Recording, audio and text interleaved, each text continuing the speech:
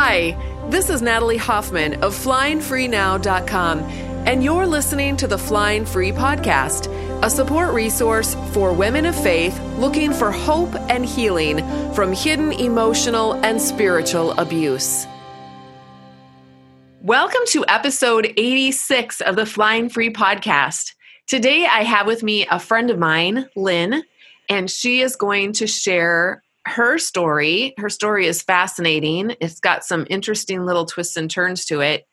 And I also just want to say that I've known Lynn since the beginning of my own putting together the Flying Free program. She was in the beta program when she was willing to go through all of the stops and starts with me and a few other women. And she has been a huge friend and supporter of me and my work, and of many of the women in the Flying Free Sisterhood program. So welcome to the Flying Free Podcast, Lynn.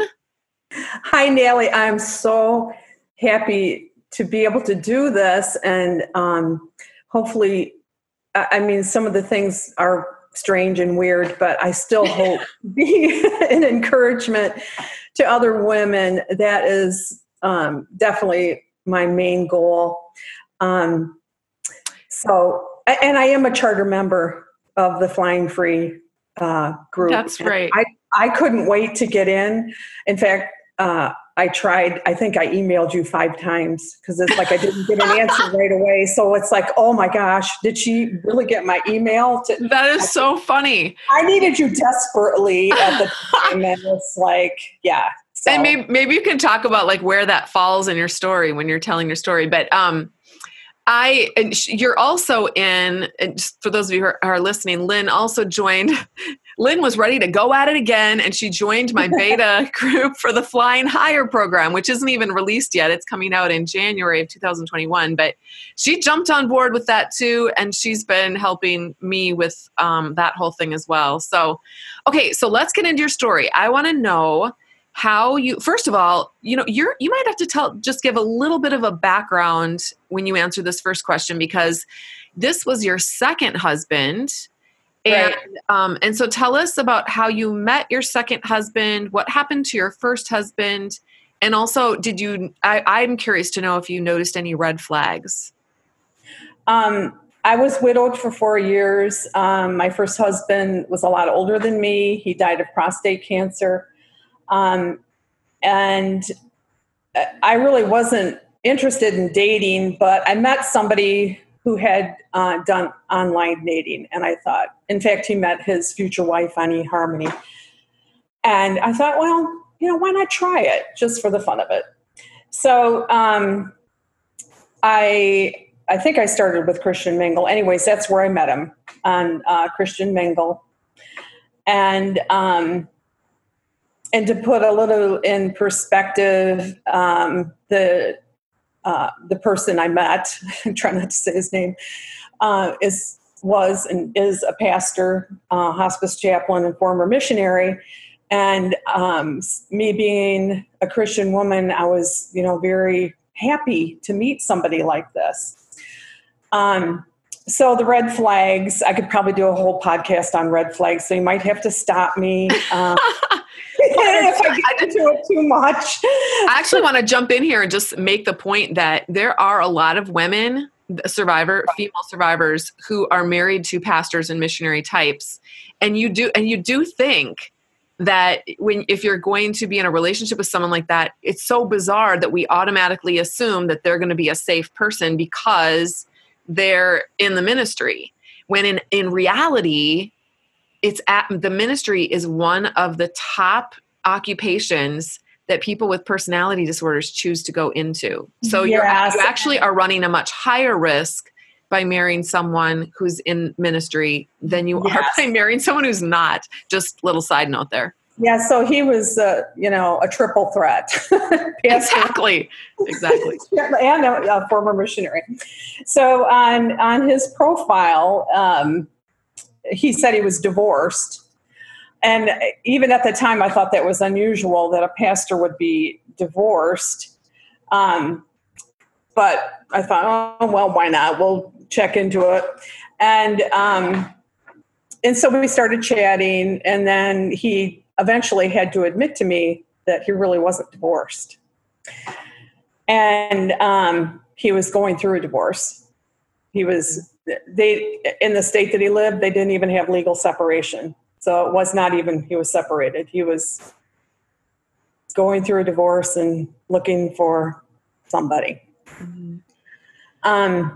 And he said he loved me about 3 weeks into our chatting on the dating site. It wasn't even, meeting face to face.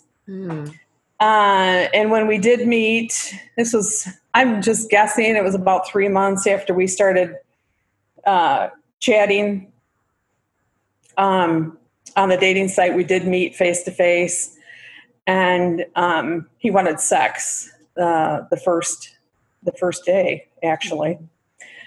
And I remember telling, my mother was alive at the time, and telling my best friend, I said, I can't.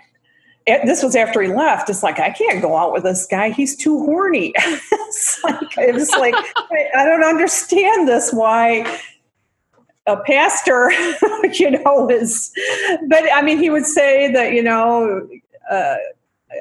that's also into the story about his soon-to-be ex, and how she didn't give him sex, and et cetera, et cetera. Mm-hmm. So that's, number 4. He talked nasty about his soon-to-be ex and blamed her for all his woes. And he would say this quite often, that he lost his family. So they were all, of course, we were in our 50s by then. They were all grown. He did have one child, 18-year-old child that lived with him, but he still lamented that, his family was gone. And his other grown children had a relationship with him, but it was just one of his woes. And he also told me woe is me, that his first wife had left him 4 times throughout their 30-year marriage. So they were married for 30 years. And how terrible she was for doing this. And, I was very brave at the beginning, and I would say, well, why did she leave you? And he would get angry for me, asking that. And he would tell me stories about, the first time she left, how he got in front of his congregation and sobbed and sobbed and sobbed. And it's kind of funny, at the end of our relationship, I started using the gray rock method. Yeah. And for those of you who are listening, gray rock just means that you make yourself very uninteresting. You say very little. You don't react to their crazy stuff. You don't bring up anything. You try to keep the drama to a total minimum. Yeah. And that's what I was doing. I wasn't always the greatest at it. But he asked me one morning, he said, why are you acting like this? And, and I said, I am protecting myself. I'm guarding my heart. And he said, if I'm so terrible, why did my ex-wife stay with me for 30 years? They can twist anything into any. It's like the news media. It's fascinating. It is. And I said, why did she leave you 4 times? I still wonder that. It's like, right. Oh my gosh, I don't know. So he couldn't ever articulate why his ex-wife left him. He was never able to articulate that, correct? No. Oh, never. Yep. No. And it was always, a bad thing to add, even though, there were times it's like, okay, you're bringing this up again. Why did she leave you? Right. But it was always her, that's how he would articulate it, mm-hmm. That, it was always her. And there was another thing, I didn't know what to call it at the time, but he alienated his 18-year-old son against his soon-to-be ex, his mother. And now I know it's called parental alienation. I saw that before my eyes, and I'm just disturbed. Wow. I even, tolerated that or put up with that. But I mean, there's lots of stories about that too, but it could get very long. And another thing, he discarded me quickly, but it was after I gave in to him. I gave in to him by having sex. Mm-hmm. And this was before, we were married, and he was still married to his soon-to-be ex. So I was very confused by this. I gave him, he pursued me, and I gave him what he wanted. I really loved this man. So then it was kind of strange. After that happened, I started pursuing him because he discarded me. It's so, all this is just so twisted. It's so mixed up in your brain when it's happening to you. Yep. Another thing he did a lot was made derogatory comments about groups of people or categories of people, like women, gays, lesbians. My daughter is a lesbian, and I think he would do it purposely. Just to give you an example, one time it was Easter Sunday, and a member of his congregation got out of jail, and he was in jail for domestic violence. Interesting. He was from a South American country, and on the way home from church, he was actually my boyfriend at the time, told me that he counseled this man. And the way he counseled him, he told him that you need to be aware that North American men don't have any rights. And I said, why didn't you tell him he's not supposed to be beating his wife? It's like, what? Isn't that fascinating that he went to, so he was identifying with the wife beater? Yes. Yeah. So I was just flabbergasted by the comment. And then he was angry with me. So I started being desperate, trying to explain, my point of view. Was like, how could you say that? I have daughters. What if my friends heard that? And it was, oh my gosh, he got so angry at me. And it was Easter Sunday. We watched The Passion of the Christ. And he was so angry at me. And he acted like he was angry at the movie too. And I was bawling because of the movie and bawling because he was angry with me. And that was actually one of the times I broke up with him. And I said, I can't live with a man like this, but he drew me back in. And it's funny that the only thing he said was that he still loved me. He didn't ask for forgiveness. He didn't say he was wrong. He just said he loved me. And I think I just needed love at that time. Mm-hmm. So that was my struggle, I guess. I did have a disturbing dream, and it's almost like, when I think back in the dream, it's almost like a satanic dream. I can't describe it any other way. But it was a warning from God not to marry him. And I won't go into details of all the dream, but it was like, it was very scary. And when I woke up from the dream, my Chihuahua was sleeping with me, and my heart was pounding so bad. I had to look at to see, was this dream really real? I had to look at my Chihuahua, and he was still sleeping. So I knew it was a dream. That was the only way I knew it was a dream. So yeah, those were the red flags. There were, others, but that's it in a nutshell. Okay. So tell me, how long were you actually married to this person? 5 years. All right. So I was with him 2 years. We got a divorce, and then we got married. Yeah. Okay. So why don't you give us a couple of examples of the ways that he was abusive to you, some of his little abuse tactics, and then how you coped as a survivor in the situation.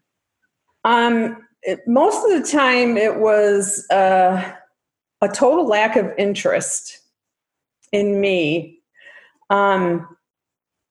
It's interest in, not asking questions or not, caring anything about me. I mean, this was the way it was before we were married too. So,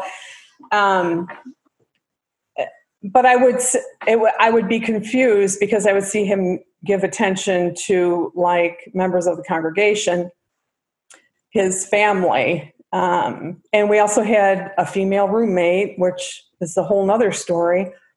And he would give attention to her. And there was a lot of things that he said that, I could give you an example. Like he would tell people I should have never gone on the dating site. And to me, that meant you are sorry that you met me. Right. And when I brought this up to him, I would get an angry outburst from him. And, he would say I was too sensitive. And he could talk to other female, his female coworkers, and they wouldn't get upset over that. He could joke with other women, but I'm just way too sensitive.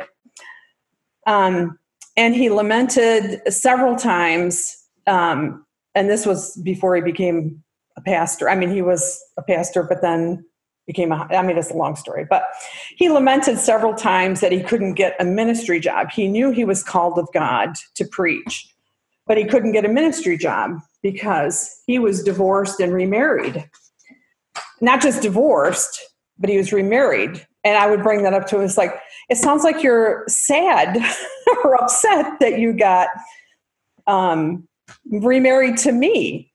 And then he would get upset for that. And one of his things was a silent treatment. And it was a silent treatment for a long time. And he would call it going into a shell. He even said one of the times he came out of his silent treatment, that he was doomed to be married to women who disrespected him.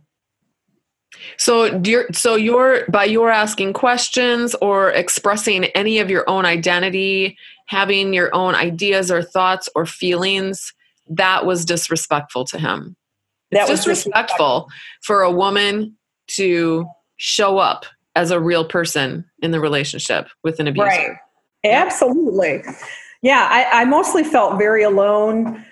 We moved across the country to live in another state for his job as a hospice chaplain. And it was, away from family and friends. And it was also a different culture.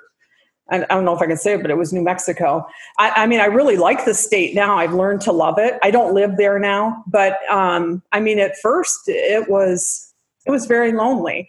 And his a member, his family moved in with us, and then more conflict came after that. But I just felt just alone. That was a lot of it. And then if I brought anything up, then it would be. I would just learn to keep my mouth shut. Like, what was the turning point for you? Well, I took a course from Leslie Vernick called Empowered to Change. That was like 2 years into our relationship. And how did you find her? Were you looking for information on what you were going through, or? Well, it's actually before we were married. I read the Patricia Evans one, the verbally abusive relationship. The verbally abusive relationship. But it's funny that I could see him easily in this book, but things would get better. So I would, forget about it. And then I actually threw some of my journals away that were talking about it, because it's like, oh, he really does love me. Yeah. But with Leslie, I read the book, The Emotionally Destructive Relationship or Emotionally Destructive Marriage or whatever. Yep. So I took the course, Empowered to Change, and I even told him about it. And so I thought it would be good, because it's like, I'm the one that's going to change, this, like, there's no pressure on you. I'm the one that's going to change. So I had to write goals. And so he actually read my goals. I didn't give them to him. He snuck at them and read them. And after we read them, he told me he was just devastated. And he wanted to learn how to love me. And it's like, really?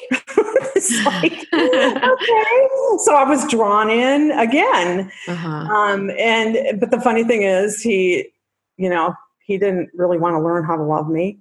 And he never even asked. Yeah. He was probably just in a good mood that night and maybe wanted some. Yeah. Oh, yeah. He wanted some. he wanted that quite often. That was part of the problem. Yeah. Yeah. Okay. So I'm curious then, how did you change?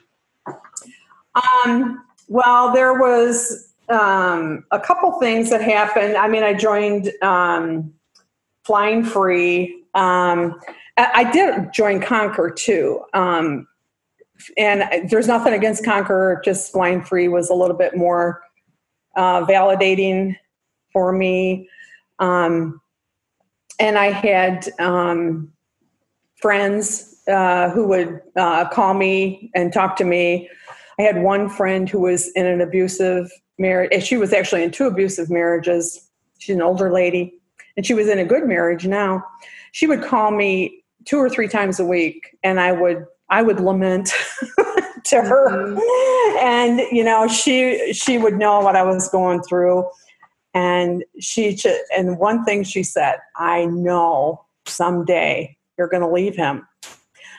And I didn't believe it at the time. I didn't want to get divorced. I wanted to stay married. I wanted to figure out how to be a good wife to this man. I just couldn't figure it out. Yeah. So I took the Empowered to Change. I got on Flying Free, and I just started to understand that it probably was never going to change. If you're a woman of faith in a confusing and painful marriage who feels like you're just a shadow of the woman you used to be, I'd like to help you change that. 3 years ago, I developed a comprehensive program that has helped hundreds of women exactly like you go from being a caterpillar to a butterfly in full color, flying with strength and confidence, joy and freedom. The Flying Free program uses transformational coaching, workshops, classes, and a close-knit community of women to support you on your journey. We don't just talk about the problems, because what you need is a way forward to the life you were created to live. Registration is opening on Thursday, October 1st, 2020 for 5 days. It won't be open again until April of 2021, so don't miss out on this opportunity to change the course of your entire life. Learn more and get on the waiting list at www.joinflyingfree.com. That's joinflyingfree.com. And now, let's get back to our episode. So some of the things I did to cope, though, while I was in New Mexico, I had a job that I could get several days off in a row. So I didn't feel loved. I didn't feel cared for. So I would go to my kids' place. I would take several trips to see them. And I would also go see my friends. And I felt loved by them. I felt loved by my kids. They weren't his kids. Felt loved by my friends. And then I could seem to, be able to get recharged and then go back to him for more abuse. So. Yeah. Well, I'm curious too, at any point in your journey, did you learn the importance of and start working on loving yourself, like taking care of Lynn? That probably didn't even happen until after I left him. Yeah. But I've done several things after I left him. EMDR is one of them. Well, when I was in the marriage, I got coaching from you. I do want to mention that because that was a big turning point. And I also got counseling online from 2 other counselors. And the one counselor told me I had magical thinking because I was still at the point where I wanted him, I wanted to be married to him. And this counselor told me he wasn't going to change.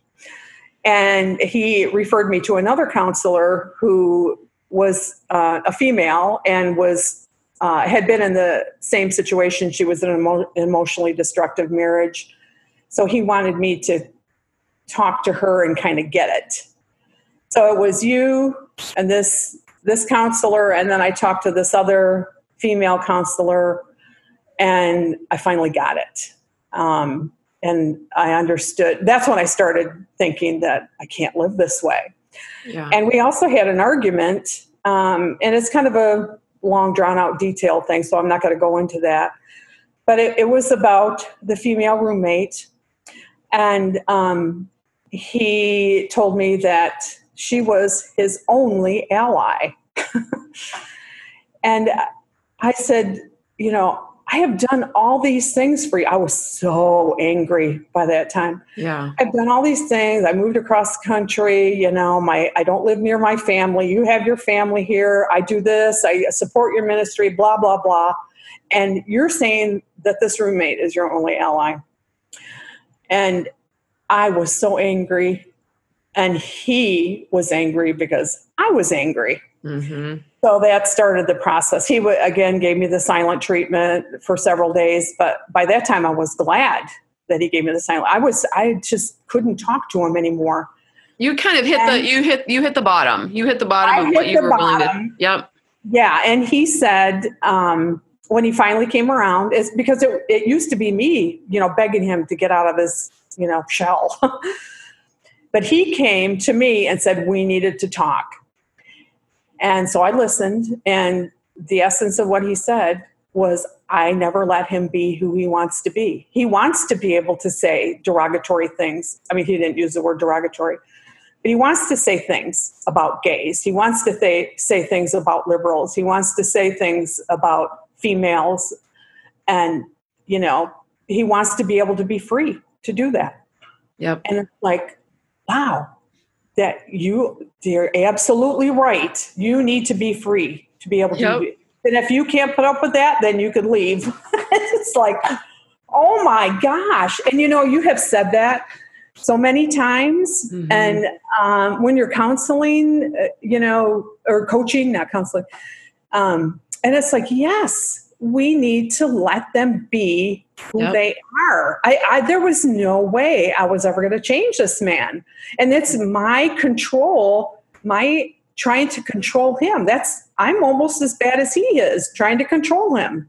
Well, your desire, all human beings have a natural propensity to want to control our environment so that we can be happy and be comfortable, right? So we all do that. Right. Some people do it and they use abuse tactics to do it, and they are abusive. And then other people do it in other ways that aren't abusive. They're just normal human ways of doing it. So that I want to say, yes, we as women, women in the group and women that I coach, we often are trying to get our husbands to change, but we're doing it in constructive ways, like sitting down and trying to talk to them, trying to get counseling, trying to, make it easy for them to do, to fulfill their responsibilities.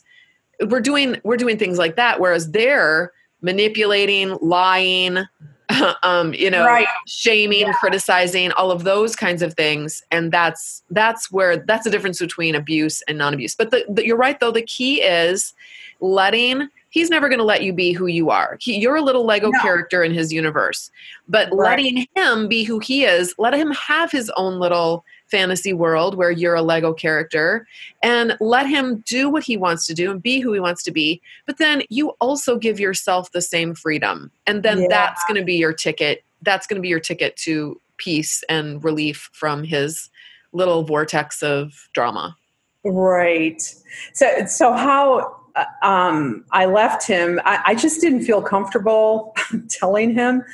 And I don't recommend this for other women, but I gave him everything. I just wanted out. It was like a quick decision for me, but I might be a little bit different because, I'm a registered nurse. I knew I could support myself, and we had a house together. It was a brand new house, but it's like, I can't do this anymore. It was like a waking up moment. And I agonized over how I was going to tell him. And I just decided I can't tell him. I got to do this in secret. So I started making plans. And what I would do is kind of funny. I would take things, I just took like a carload of stuff. I didn't, take furniture or anything like that.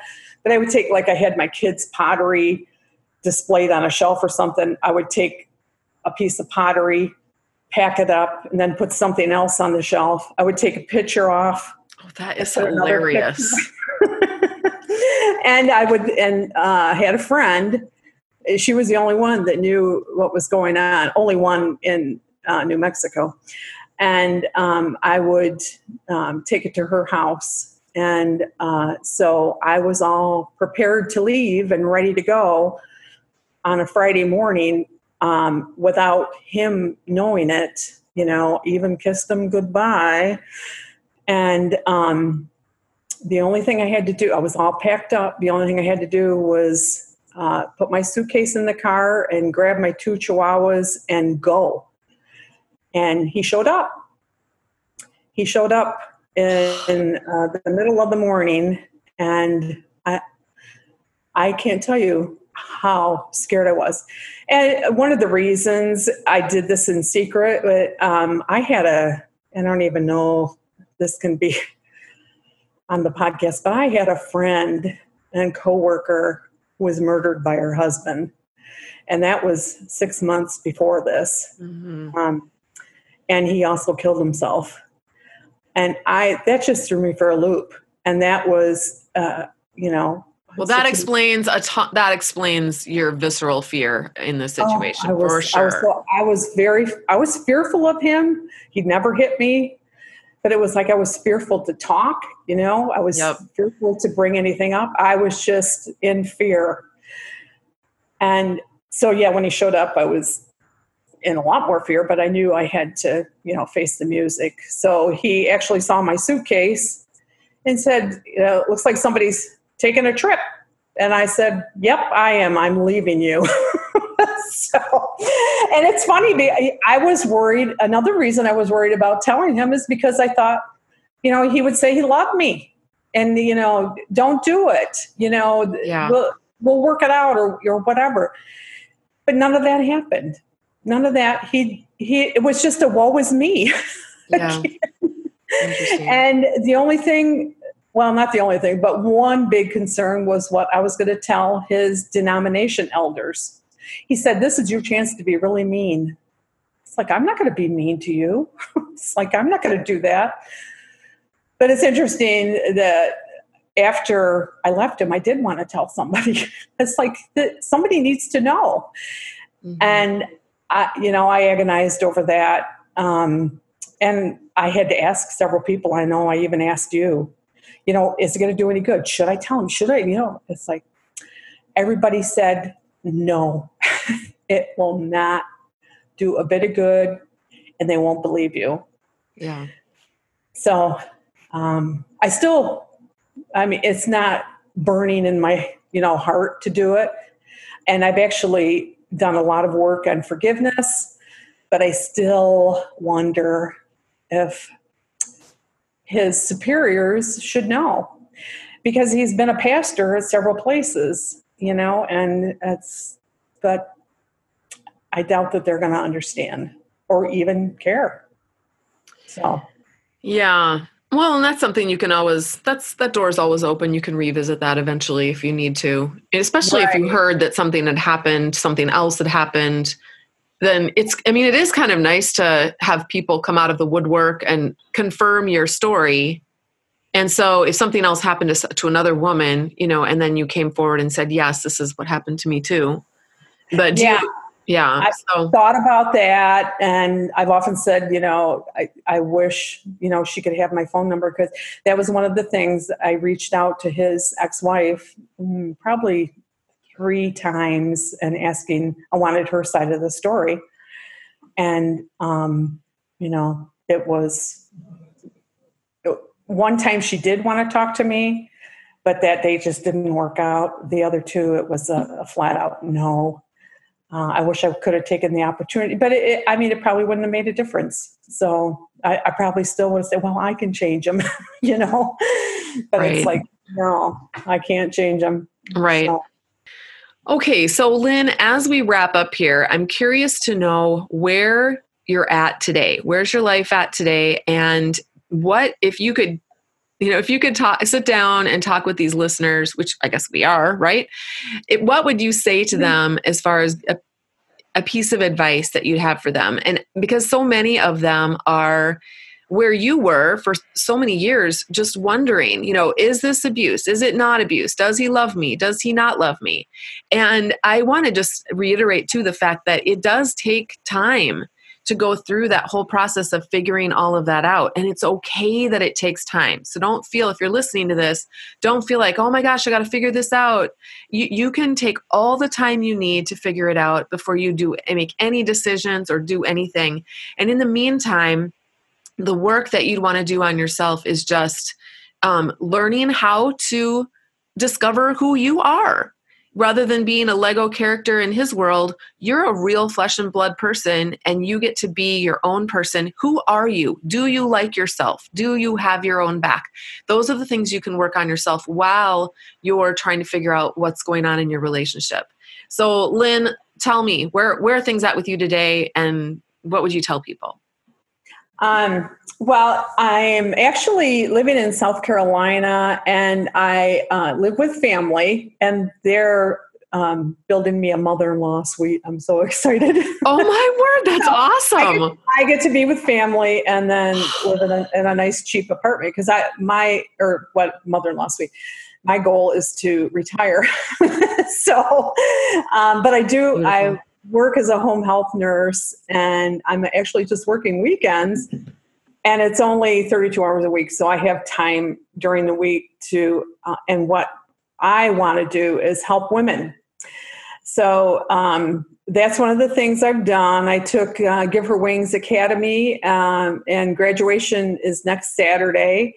So I'm very happy about that. And I'm also going to be a facilitator in your book study and workbook. I saw that. Very excited about that. And I don't have any regrets because I never would have learned these things about myself if I hadn't been involved in somebody who was the way he was. And what I learned about myself, I'm still working on. I had to have EMDR and, more counseling. And I actually had coaching by Helena Knowlton too. In fact, I reached out to you one time and you said you weren't doing it anymore. It's like, I just need to talk to somebody. Oh, Helena was awesome. And, she has really helped me a lot, but I had to have EMDR too. And Helena you recommended it too. And Helena did. That has really helped a lot. Learning to love myself. And I think you mentioned that. And this quote, I got it from Polly Hamp's book, Cherished. If we choose to believe that we are unlovable, we will choose relationships in which we are not loved. If we believe we are not worth much, we will treat ourselves that way. And I'm learning, that not to do that. And one bit of advice that I would give to women is, please do not, if you don't feel comfortable telling your husband, don't tell him you're leaving. I had another instance, I don't even dare say it, but it was something similar to my coworker that was murdered. And the only thing I could say is just please be safe. You may think it's just emotional abuse, but please just get a safety plan. So good. Thank you so much, Lynn, for sharing your story with us here on the Flying Free podcast. And for those of you who are listening, thank you for joining us today. Until next time, fly free.